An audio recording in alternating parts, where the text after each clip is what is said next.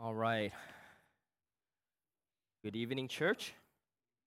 It's a joy to be able to open God's Word with you all again.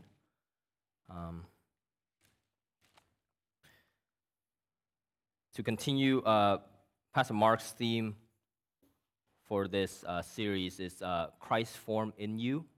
As we look at the attributes of Christ and the ways that we can grow to be more like Him.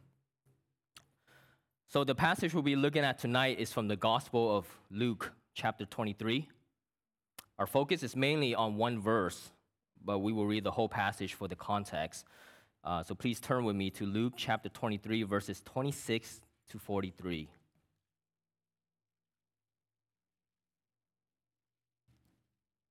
Luke 23, verses 26 to 43. It reads, "And as they led him away, they seized one Simon of Cyrene, who was coming in from the country, and laid on him the cross to carry it behind Jesus. And there followed him a great multitude of the people and of women who were mourning and lamenting for him. But turning to them, Jesus said, 'Daughters of Jerusalem, do not weep for me, but weep for yourselves and for your children.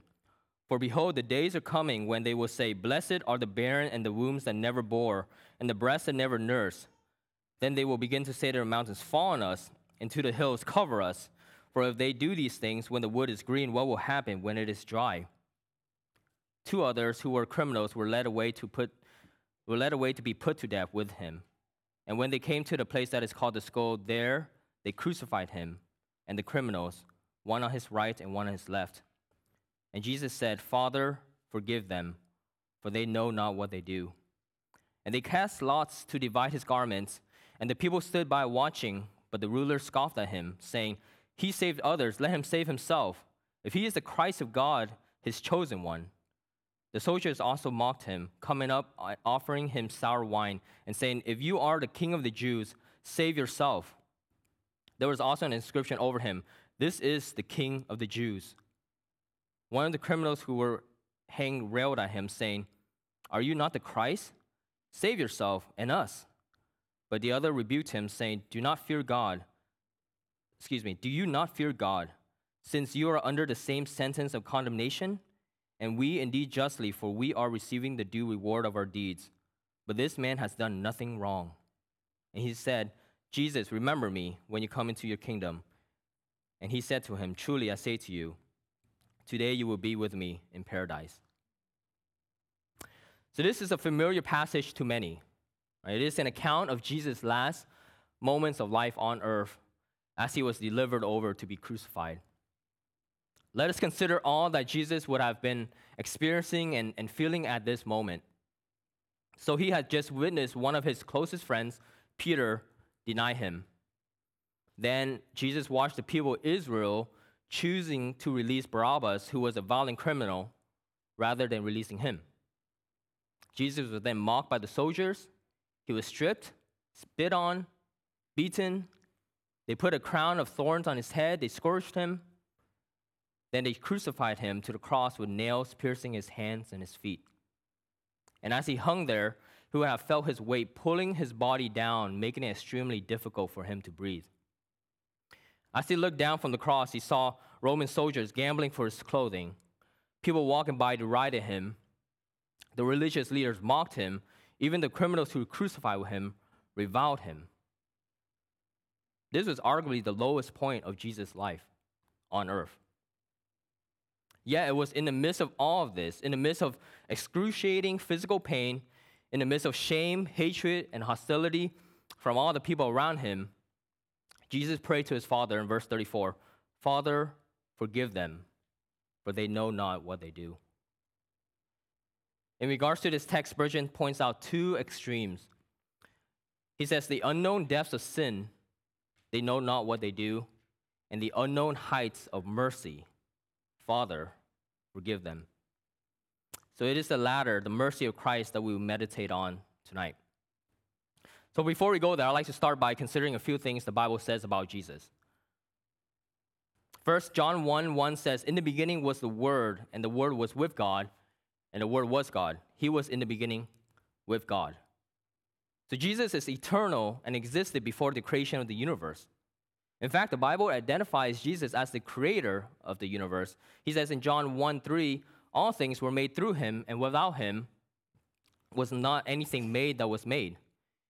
Also, Colossians 1 would say, for by him all things were created in heaven and on earth, visible and invisible. Whether thrones or dominions or rulers or authorities, all things were created through him and for him. Jesus is also the exact representation of God.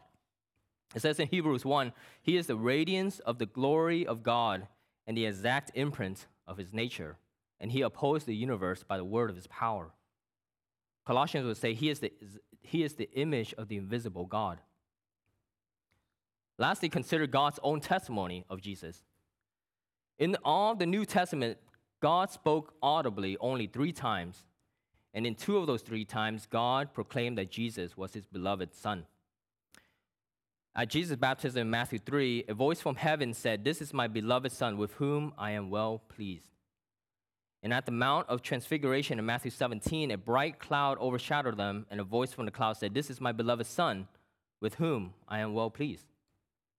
The 3rd time was in John 12, and although it wasn't to make the same proclamation as the other 2 times, God spoke in response to Jesus' prayer to him. Now, the point I'm trying to make with these verses is to show that Christ wasn't merely a man like us. He is the beloved Son of God, who is God himself. His life is priceless.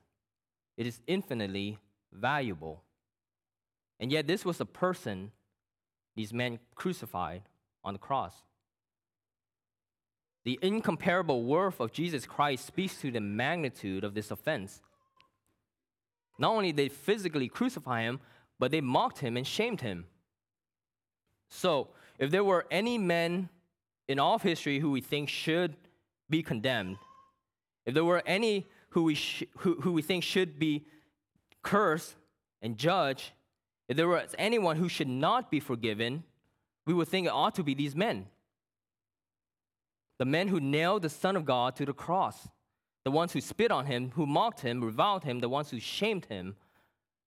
And we would think Jesus' last words on the cross would be ones of judgment and condemnation. He should have rained down fire and brimstone on these men. But that was not the heart of Christ. Instead, as he hung on that cross, Christ looked down on these men, and in an act of mercy, he asked God, his Father, to forgive them. With his last few breaths, Jesus was pleading for the world's most wretched sinners. This is stunning if you consider all that Jesus had just gone through, the heartbreak, the physical pain, the shame. And in that moment, he set aside all that he was suffering, and he set his attention upon these wretched men. But actually, what's more amazing is not considering all that he had just gone through, but considering what is still to come. Right? If you recall the night before the cross in the Garden of Gethsemane, what was Christ doing? He was agonizing and pleading with his Father. Father, if you are willing, remove this cup from me. Christ, in his humanity, dreaded the cross. In fact, he was in so much agony and anguish that Luke said he sweated great drops of blood. And at one point, Jesus said that he was so sorrowful even to death. And we know that it wasn't so much the crucifixion that Christ was dreading, but it was the thought of having to drink the cup of God's wrath, right? To be crushed by God, as it says in Isaiah 53. The thought of being separated from the presence of his Father, whom he's always been with in perfect love and perfect relationship from eternity past. Yet moments from experiencing that, Jesus was concerned about these men, the ones directly responsible for his death. Father, forgive them is a prayer of unmatched mercy and love. So there are a few things I want to point out from this prayer, but before we go there, I'd like to define the term mercy. So mercy is a divine attribute of God's nature. Ephesians 2 says that God is rich in mercy, and other parts of the Bible say that his mercy is great. In 2 Corinthians 1, God is called the Father of mercies. So mercy is such a complex concept that several Hebrew and Greek words are often used to express all the dimensions of its meaning. So synonyms like compassion, loving kindness, favor, and steadfast love are often used to illustrate the ideas of mercy. In his book, Biblical Doctrines, John MacArthur defines mercy this way. He says, God's mercy describes him as perfectly having deep compassion for people, such that he demonstrates benevolent goodness to those in a pitiable or miserable condition, even though they do not deserve it. Another commentator defines mercy briefly as the gift of God's undeserved kindness and compassion. So as we look at Jesus' prayer from the cross, we can see his compassion for these men as he prayed for their forgiveness, even though they are undeserving of it.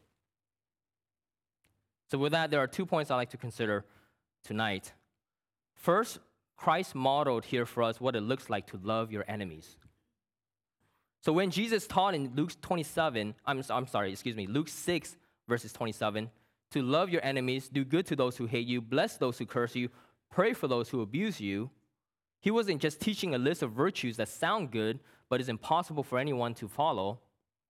Nor was he being like a tyrant king who imposes harsh laws on his subjects, but he himself doesn't live by them. No, Jesus perfectly lived out what he taught his disciples. He shows that to love your enemies doesn't just mean to be neutral towards them, but rather to do good, to demonstrate benevolent goodness towards them. Romans 12:14 would say, bless those who persecute you. Bless and do not curse them. Jesus, the persecuted, prayed for his persecutors on the cross. And he calls us to do the same. Right? He calls us to pray for those who offend us, to seek their good, to desire their best interests. A few verses later in Luke 6, Jesus says, but love your enemies and do good and lend, expecting nothing in return, and your reward will be great, and you will be sons of the Most High. For he is kind to the ungrateful and evil. Be merciful, even as your Father is merciful. Jesus gives us a motivation here that we should be merciful because God, our Father, is merciful. He is kind even to the ungrateful and evil. He makes his sun rise on the evil and on the good, and sends rain on the just and on the unjust. And don't just think that this verse is talking about the unbelieving world. Yes, that is true, but I think the full implication here is that we were all once ungrateful and evil. We were all once in open rebellion against God, and yet he was kind and merciful towards us. Therefore, as those who have received mercy from God, those who are now his children, we ought to be merciful like our Father. Christ adds another reason why we should be merciful. He says in Matthew 5, blessed are the merciful, for they shall receive mercy. Right? Living in this sin-cursed world, we are people who are in constant need of God's mercy. Are we not?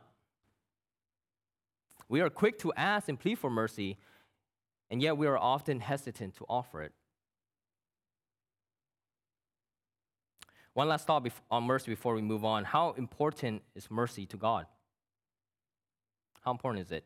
In Matthew 9, as Jesus was having a meal with tax collectors and sinners, the Pharisees saw this and asked his disciples why Jesus was hanging out with these type of people. These type of people. Why was he hanging out with the tax collectors and sinners? And Jesus essentially answered them with a quote from Hosea. Go and learn what this means. I desire mercy and not sacrifice. Jesus was making the point that God cares about the heart.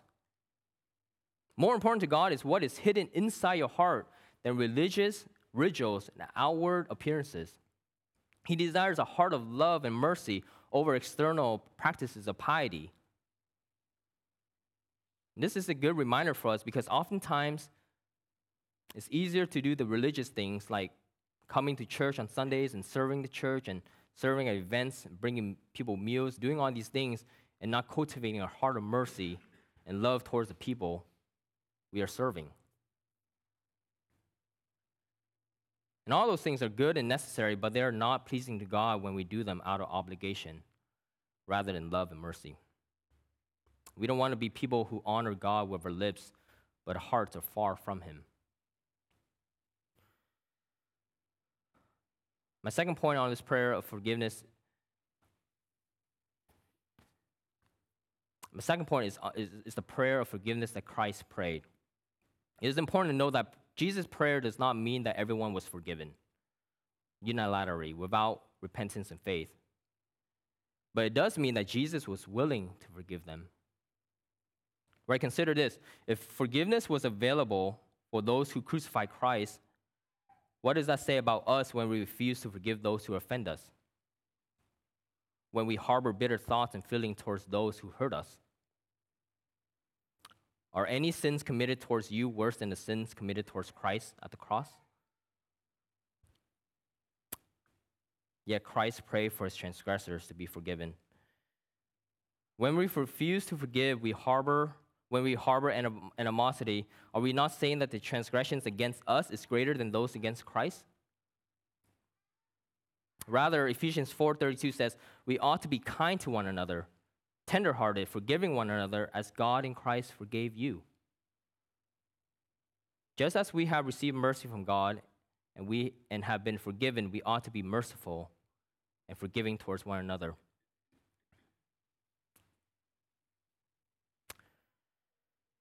So I'll end with this quote from John MacArthur. He says, the great irony of Calvary is that while all this scorn was being heaped on Christ, he was bearing the curse of God far worse than anything they could put on him.